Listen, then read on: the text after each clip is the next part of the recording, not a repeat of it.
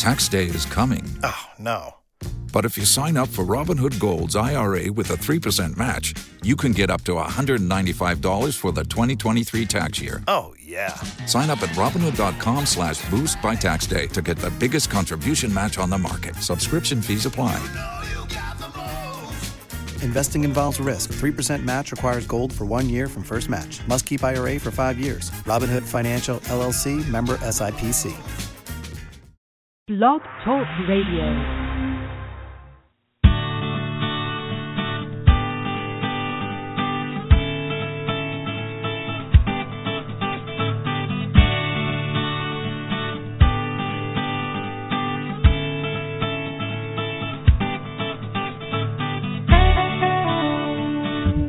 Hello there. 2 weeks is better late than never, I suppose. Finally, it's the October edition of Helping Behaviorally Challenging Students. Dr. Ross Greene here, coming to you, as always, just 2 weeks late, live from the offices of Lives in the Balance here in Portland, Maine. Well, I've got a good excuse.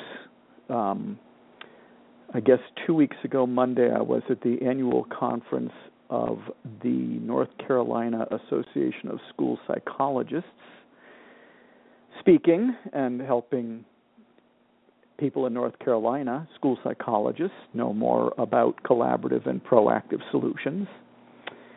And then last Monday, I was speaking in Sydney, Australia, helping the good folks down under know more about the model as well. And, well, I hope those count as good excuses. If not, then I've got bad excuses. But we usually do this program the first Monday of every month, and my bad, it's now the third Monday of this month, but finally we are getting to it. And I know that we will not have Tom on the line with us today, but I believe we have Carol on the line with us today. Carol, is this you? You are correct. It is me. A good guess. Me. How are you? I am doing very well. Thank you for asking.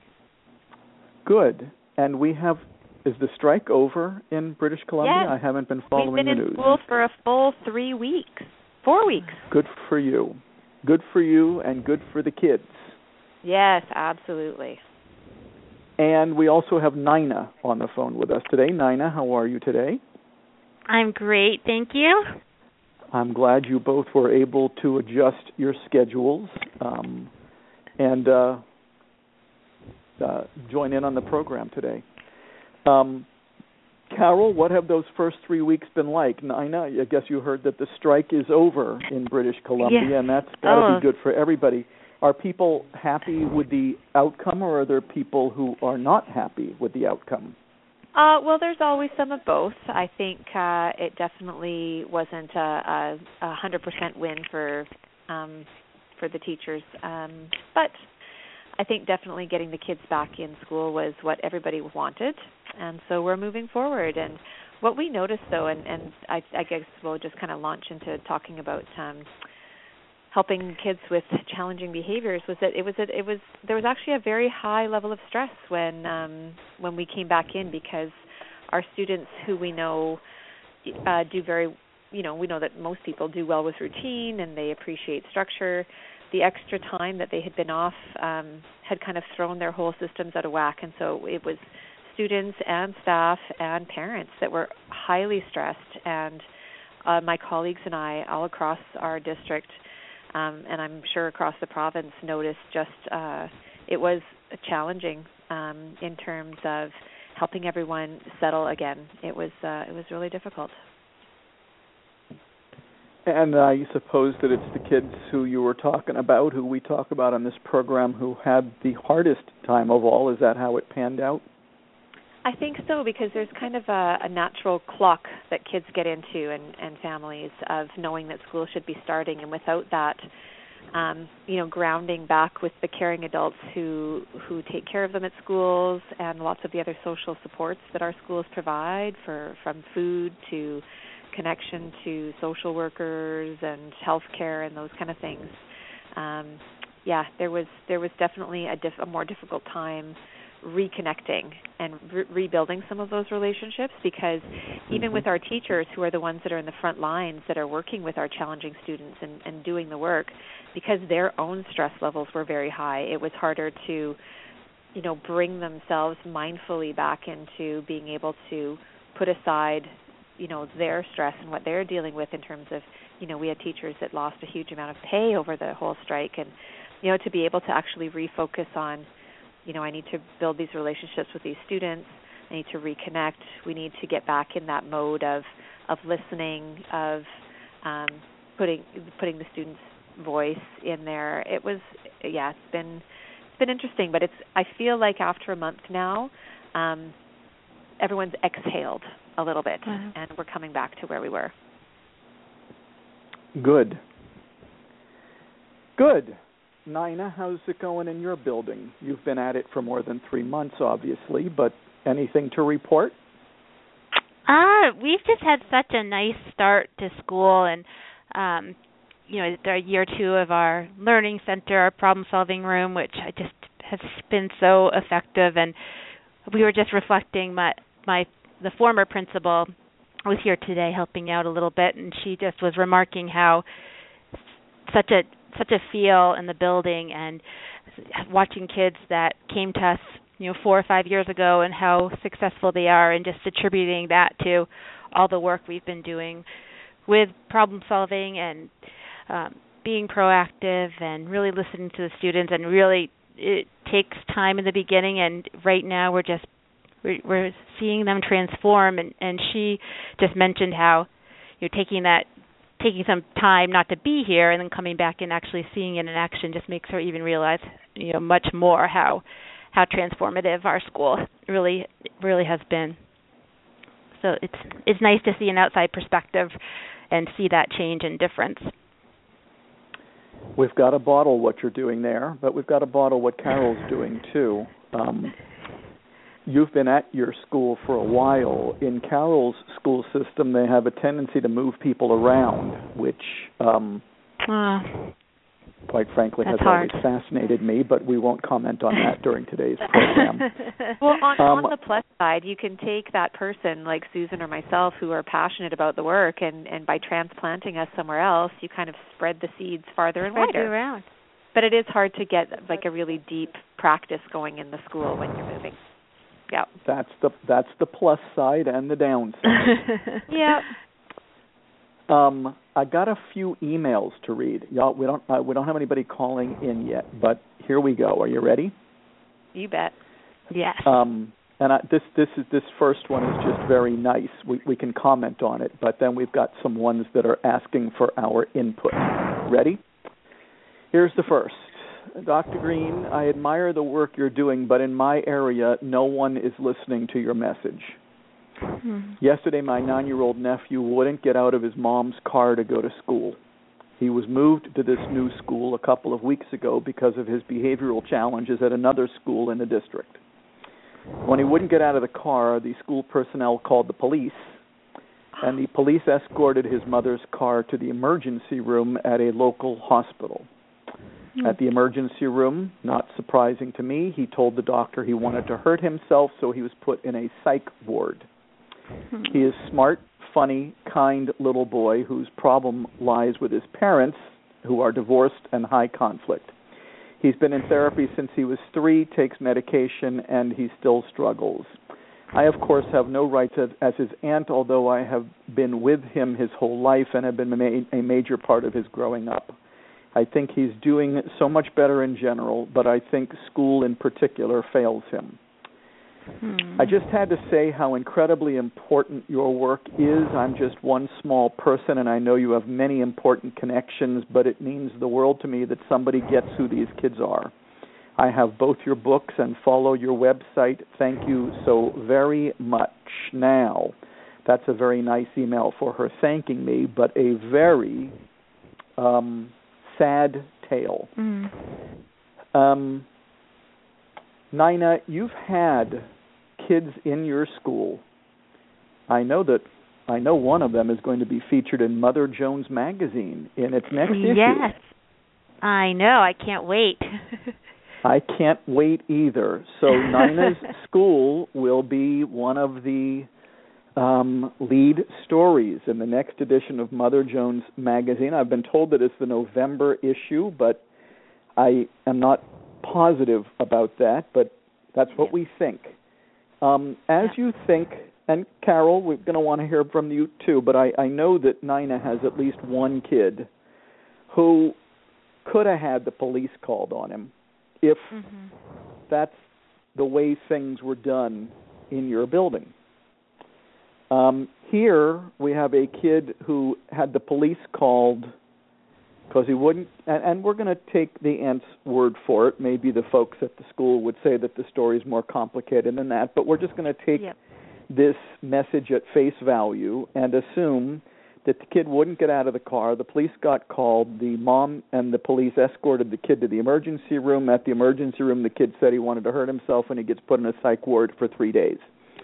I just thought that it was a very interesting email and one that we could contrast with some kids in your building who were probably capable of the same thing at one point or another. Let's just contrast that and what you all did that was different than what happened here. Definitely. Well, I think the first thing that we did was form a relationship with the parent as well as the child, and to take a very big step back and realize that solving the problem could never happen in the moment.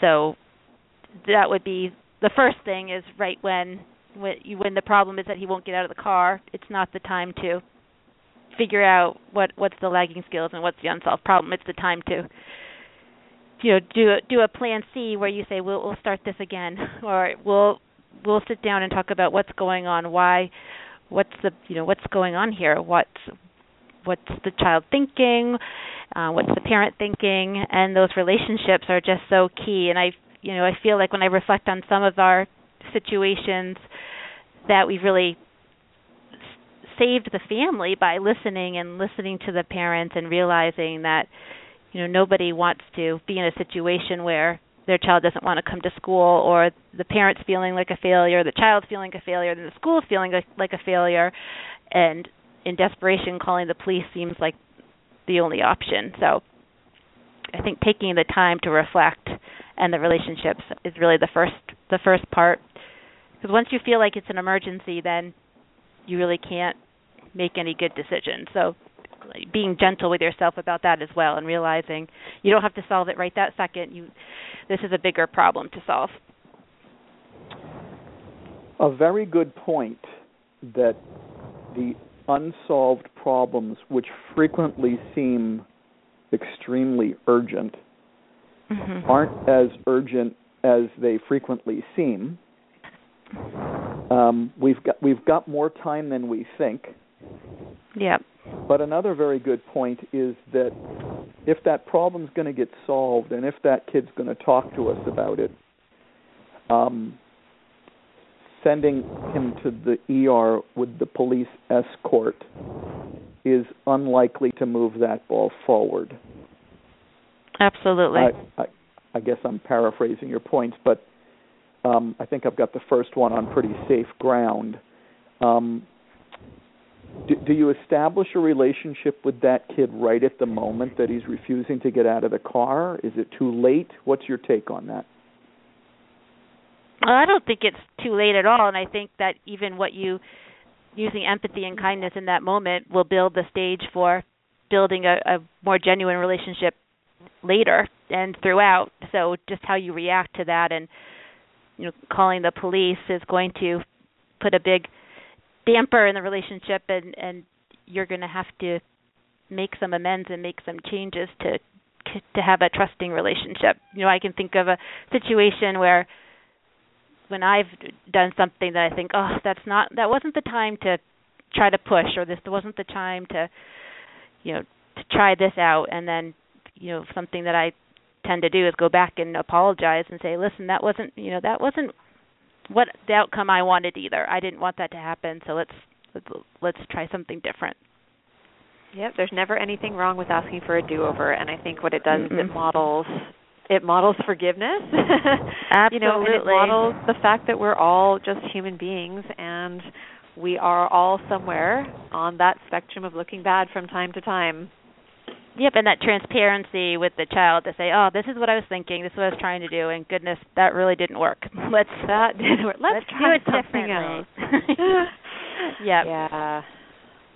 Now, you both are being very kind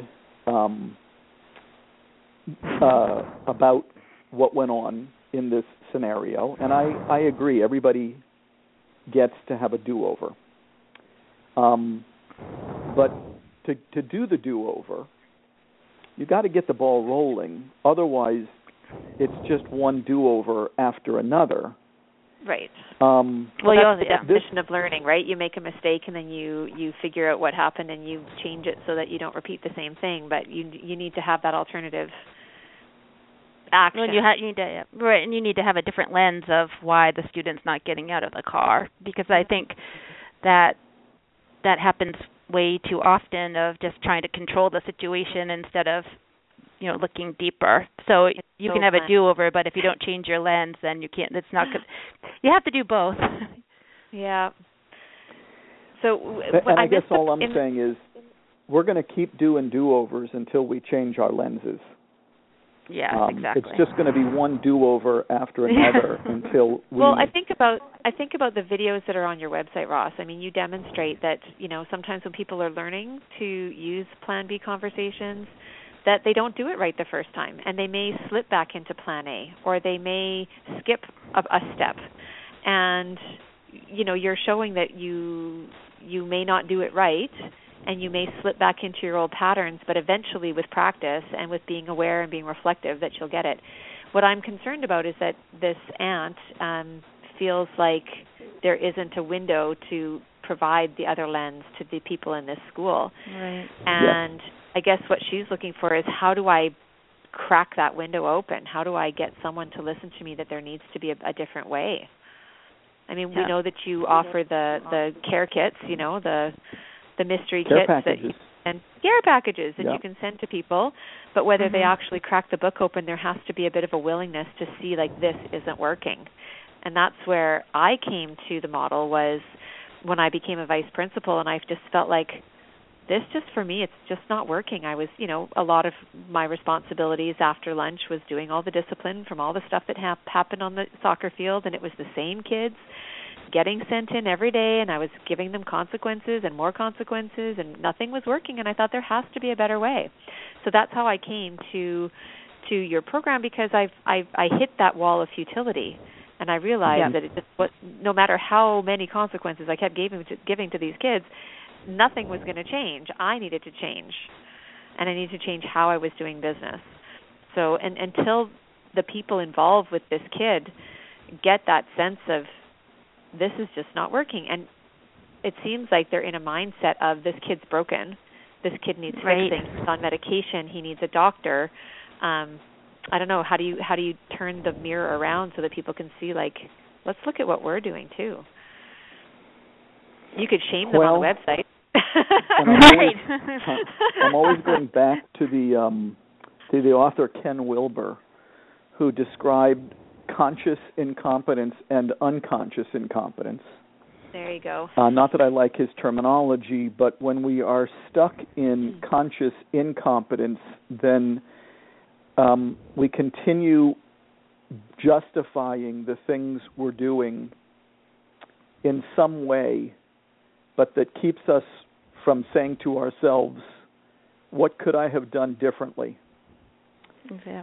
Conscious incompetence, and once again, I don't love the phraseology, but conscious incompetence is where we're saying, I know that I'm doing the wrong thing, Carol, just as you were describing. I'm not exactly sure what to do instead, but at least I've come to the awareness that what I am doing isn't working.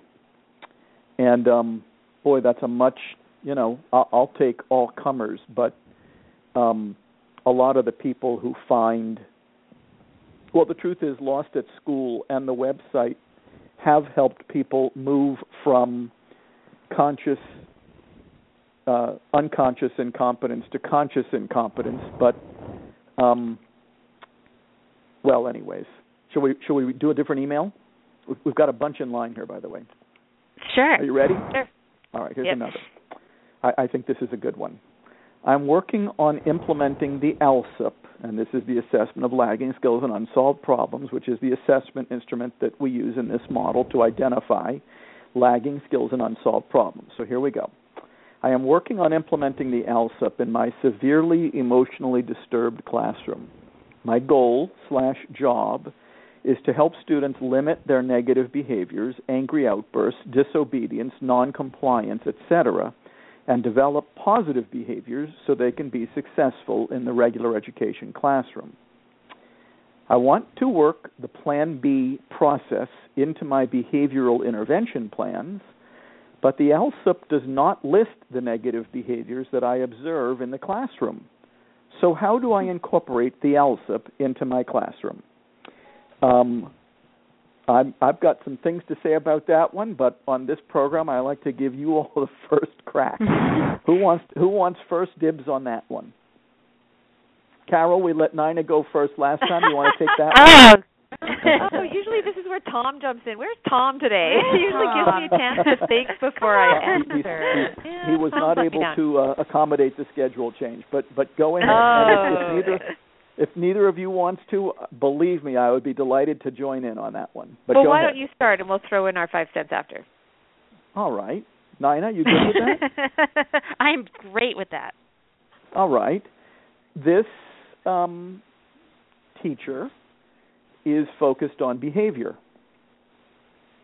The assessment of lagging skills and unsolved problems is not focused on behavior. Mm-hmm. Right. It's focused on lagging skills and unsolved problems. And so long as we are focused on directly looking at negative behaviors, angry outbursts, disobedience, noncompliance, etc., and so long as we are solely focused on modeling and incentivizing positive behaviors, then the ALSUP is not going to be helpful to us because it is not focused on negative behaviors and it is not focused on positive behaviors.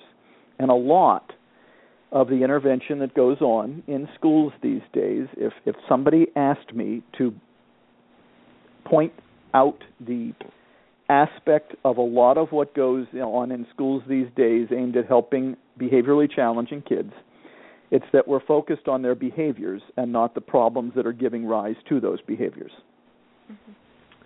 Good answer, Ross.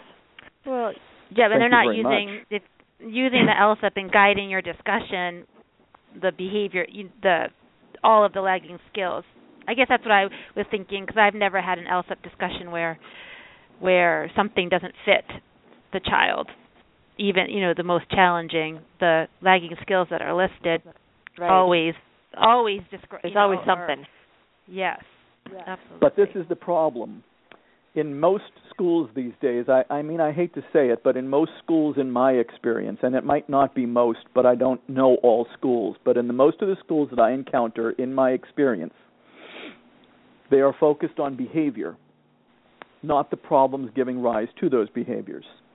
True. And if you are only focused on the behaviors, then all you're focused is on changing negative behaviors and eliciting replacement behaviors. Mm-hmm. In this model, and the whole purpose of the ALSUP is to help us, first of all, get the right lenses on, lagging skills, and secondly, help us get focused on what we're going to be working on, unsolved problems. And so that's why there are no negative behaviors in the ALSUP. It's not what you're focused on in this model. This model says if you solve the problems that are giving rise to those behaviors, the negative behaviors will subside. But if all we're focused on is behavior, the unsolved problems will remain. I have nothing else to say about that one, so now I'm going to shut up and let you guys say what you want to say. Go ahead. Well, the assumption that, and I was having this discussion with my husband the other night because he's an educational assistant and he works with kids with FASD and autism and all kinds of, that give rise to all kinds of challenging behaviors. And he was saying something that a teacher had said to a student, something about, making better choices. And I said, it drives me crazy when I hear people say that kids can make better choices, because 9 times out of 10, it wasn't a choice. It was a reaction. It was an impulse. It was the best option the child had at that moment. It wasn't really, should I, punch that kid in the face because he just dissed my mom, or should I talk to him about it? Eeny, meeny, right? It's not a choice. Right. It's the demand, as Ross would say, and in the book, that the demands of the situation outstrip that child's ability to meet that demand in that moment. So all of a sudden he went, oh my goodness, what language have I been using with the students that I work with? And there are definitely some types of things that we encounter. For example, if a student decides to use their cell phone during class to call someone and have a conversation in the middle of class, I don't see that being really an unsolved problem necessarily. It's more just, I don't know. To me, that's more of a bad decision. It's like, should I call them now? Should I call them later? Oh, yeah, I'll do it now. The teacher won't notice. But we're not talking about those kind of behaviors. So it seems to me, I've totally gotten myself distracted here, that we need to just change our language around. This teacher seems like she's somewhat taking some of this behavior personally as well. So just it's kind of, you have he. to step back. Okay, it's a he.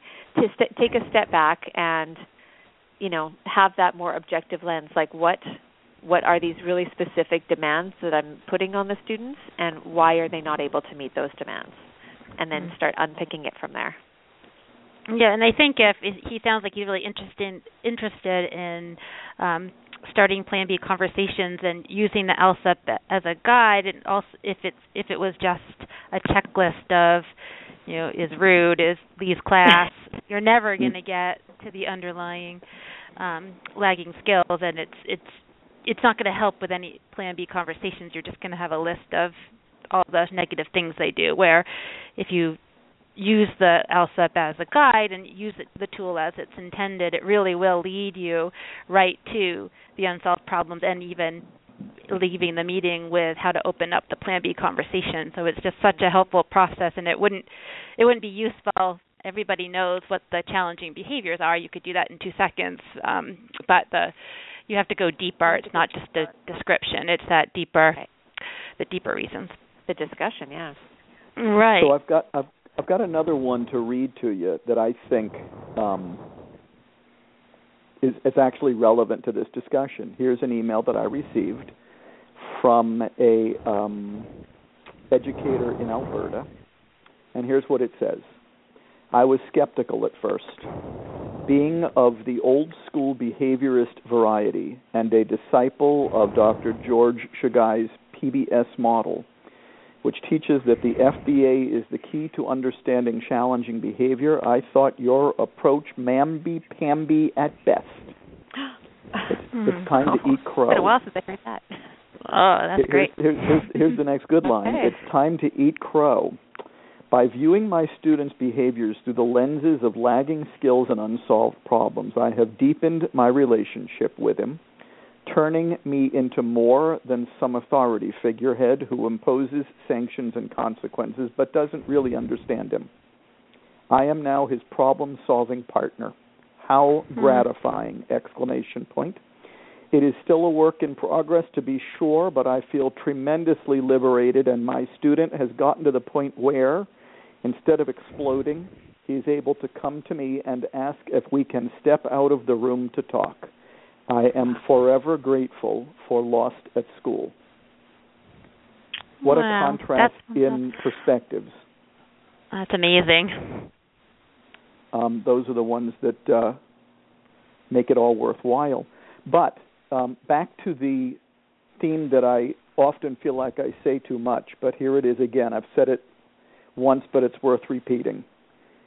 You can focus on behaviors till the cows come home. The problems that are giving rise to those behaviors will remain. But if you're focused on the problems that are giving rise to those behaviors, not only will the problems get solved, the behaviors will subside. Mm-hmm. I'll stick to that till my dying day. Well, and what I think is interesting, Ross, is that there's I think you were talking about how many schools that you hear about and see and visit where Plan A is still the norm, and the lens of skills and unsolved problems is not taken root. But I think that there is a huge, we see the schools that are, we could call them CPS schools or whatever, that are like the tip of the iceberg. I think that there's a huge understanding of the concept or a feeling that people know that we need to listen to kids and we need to ask them what's going on for them, but they haven't been introduced to the process of the ALSUP and the Plan B conversations. And I think that there is a huge population of schools that are ripe for that. They just need to hear about it. And so programs like this, sharing it on social media, having your workshops around the world, I think, I think we're going to get there. But I think that there's much more readiness for the model that I'm a Pollyanna kind of person, but I'd like to think that there's fewer of those strict Plan A schools than there used to be. Mm-hmm. I really hope you're right. Got to spread the word. I think so too. Spreading the word. And those real life stories, too, like that email, just things, from the success stories, I think are what drives the change. That's what people are looking for, is success stories, kids that are able to be in school and learn and be with their friends and grow. So I think that message is powerful, and when you see success like that, that you're on the right track. But I think so. I think people are trying to listen to kids and more concerned about mental health. And when you are looking at through that lens too, you are thinking more empathetic and more listening and more that counseling, leaning towards the counseling end of things instead of the punishment and consequence end. Mm-hmm. Shall we do another? Yep. Sure. Here's another. I love that discussion. I am not allergic to the reward and punishment model. I am just more convinced than I've ever been that focusing on behavior instead of the problems that are giving rise to those behavior is the wrong turn we take so often. Yeah. And I know that statement goes against a lot of people's training, and it actually goes against, as many people know, the way I was trained. But there's a good reason that I moved on from the way I was trained, and the way one was trained is not a religion. Even when one is religious, one has the option of moving on to something that makes more sense to them as time goes on. Here's another email. And we have a few like this. I'm just going to read one of them. In kindergarten, it is hard for a child to verbalize what is wrong. The why question is hard. Sometimes they sit silently or say, I don't know, or because I wanted to. How do I have conversations and drill when the child I am talking with cannot reflect on the why of his or her behavior? And once again, while I am likely to have plenty to say about that one, I want to give you both first dibs. Carol, do you want that one or not necessarily? I'll take that one. They need the cheat sheet. I had Yes. She wasn't even kindergarten. She was grade 5, and she was the queen of sitting there silently. And I remember the first time that I sat down with her to do a Plan B conversation. Didn't know her very well. She was new to the school. And I told her, we have as much time as you need. You're more important than anything else right now. I really care about what you have to say. So when you're ready. Oh my goodness, it was a good hour and a half. And I thought, what did I get myself into here? Because I promised her that nothing else was more important to her at that time. So she was willing to put me to the test. And what we ended up doing was she actually wrote down a sentence first. She didn't want to say it out loud. And so we ended up, I mean, it sounds silly, but we were sitting there side by side writing notes back and forth to each other. Mm-hmm. And that's when it all started to come out. But the Plan B cheat sheet, man, is the best thing. And asking why is a very, it's a very abstract kind of question. Like, I don't know why I do a lot of the things I do. But you can ask concrete questions like, what happened just before that? Or tell me a bit more about that. Or, who else do you have this problem with? Or, like, more concrete questions. But I have that Plan B cheat sheet on the back of my binder that I keep all my plans in. And I sit there with it, just kind of facing me where the kids can't see it. And sometimes I just go, I'm going to think about that for a minute. And I just look down and get myself a little tip. Absolutely.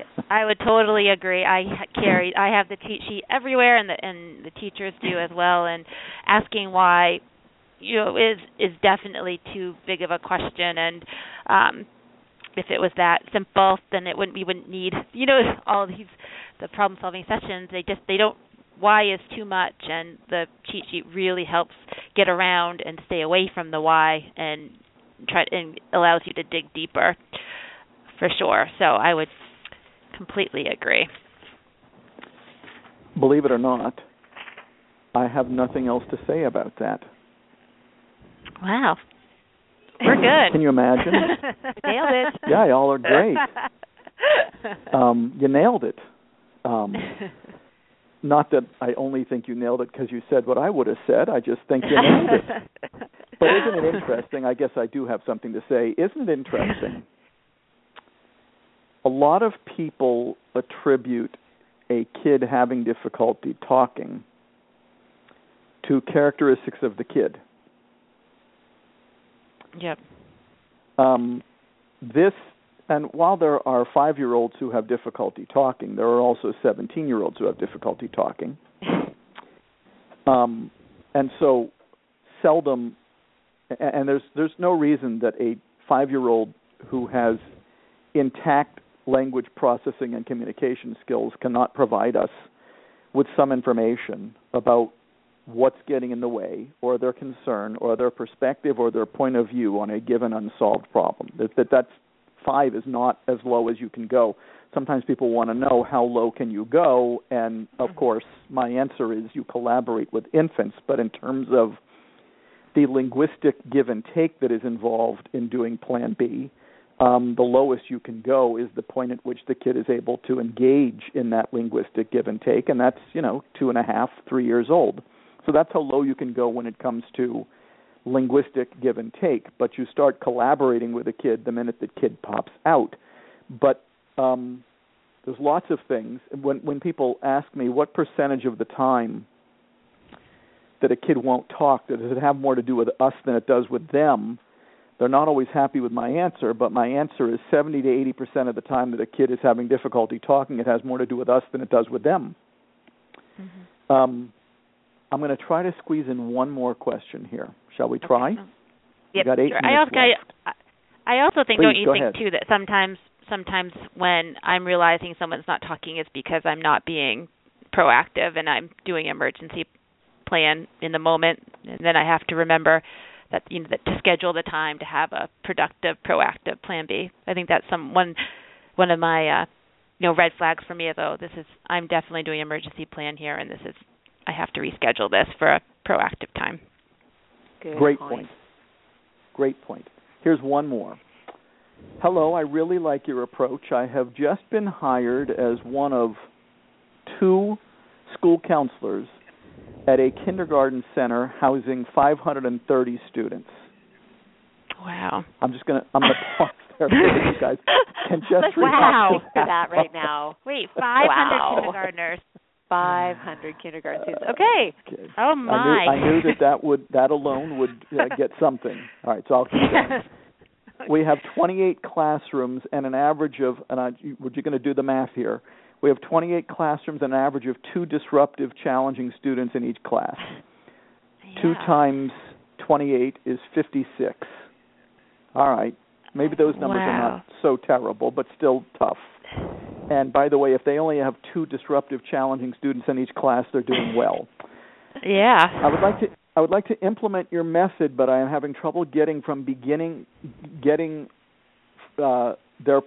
beginning kindergarten students to give their perspective on the problem. Many have language deficits or are just not used to conversing with adults. Many times, even with waiting, they can't seem to tell me their perspective on the problem behavior. I just thought I would do a little pause there. Tell me their perspective on the problem behavior. Please let me know how to handle this dilemma. And I'm going to let you all. You did so incredibly well on the last one. Let's have you do this one first too. And I might not have anything to say by the time you're done. Go ahead.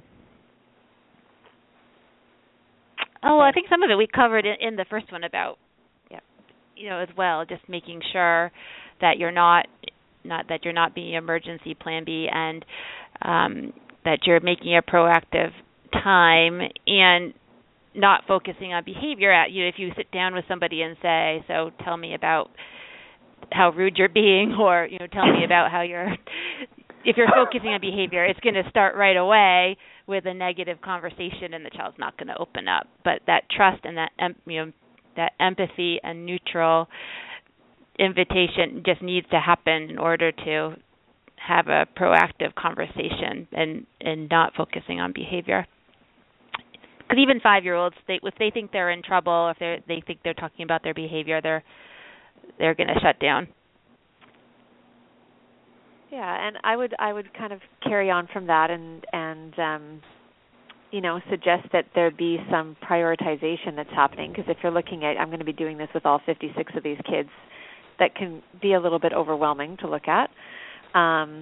So I would definitely be talking with the staff and trying to find a way to prioritize and just choosing, a few that you're going to start working with, especially if you're new to the model. Trying to kind of jump in the deep end right off the bat can be a bit discouraging, because you can feel like, which student am I talking to today, and what was their problem, and what skills are we working on? And yes. And so, you do need to take time to sit down with the teacher and or with the parents as appropriate and do the ALSUP rather than just jumping into doing the conversations. I remember September's meeting, Susan brought back to my attention, and too, actually, that, if you jump into the conversations and you haven't really gone into the ALSUP first, you're kind of putting the cart before the horse. So you've got to prioritize some kids, sit down, take the time, do the ALSUP, and then start to prioritize the unsolved problems or lagging skills, and then start there. And that way, I think they'll feel more successful, and they'll perhaps be able to focus in, on a specific, rather than, maybe they've got too much clumping going on, Tom's favorite word, where they're just saying, tell me why you can't listen to the teacher, right? You're not going to get a lot out of the child that way. Right, and I just keep imagining with that many kindergartners, just as you're saying, definitely a system that you'd have, and some professional development for the teachers as well, so that everybody collaborates to make a plan with how are we going to implement this in our school with this many kids. And I think that's something that we definitely learned, that if we don't have a set sort of system of who goes when do we do the ALSUP, when do we meet, when can a teacher do this, then it can have a hard time taking off. So professional development too would be really important, and just time as a staff to reflect and talk. And if people are feeling overwhelmed, then it's really important to bring teachers all together and staff all together and to check in with each other. Yeah, there needs to be that team approach. It can't just be the counselor kind of going solo. No, because it's just the teachers two counselors. And the counselor and the administration all need to know what they're doing and how they can, what role each of them plays. Definitely. In working through this model, yeah. Because then the counselors will be running around putting out fires, and it doesn't get deeper. Right. Guys are all over How'd we do on that one? Amazing. Not that I'm the judge and jury here, but we're feeling like there's no pressure today, just the two of us. I know. That's okay. It's bringing out the best in you, I should say. Oh, good. I only have one more point to add, and you all have kind of made it. If you're talking with a kid about hitting, for example, then you're talking with him about the 27 different unsolved problems that he responds to with hitting.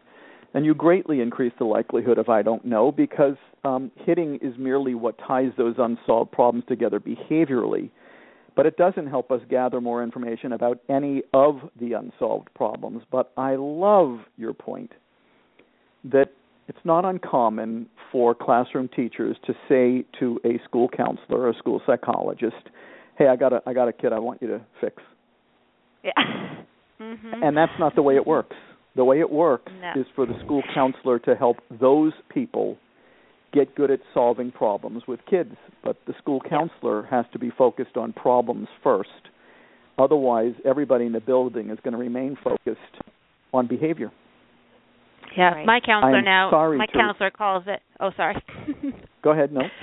My counselor now calls every session she has with kids problem-solving sessions. And even the kid, that's Perfection. the language the kids all use. It's really great. Nice. Perfection. And I always tell kids whenever report, they come to my office, they call it problem-solving space. Oh, that's awesome. Fantastic. We are done for the day.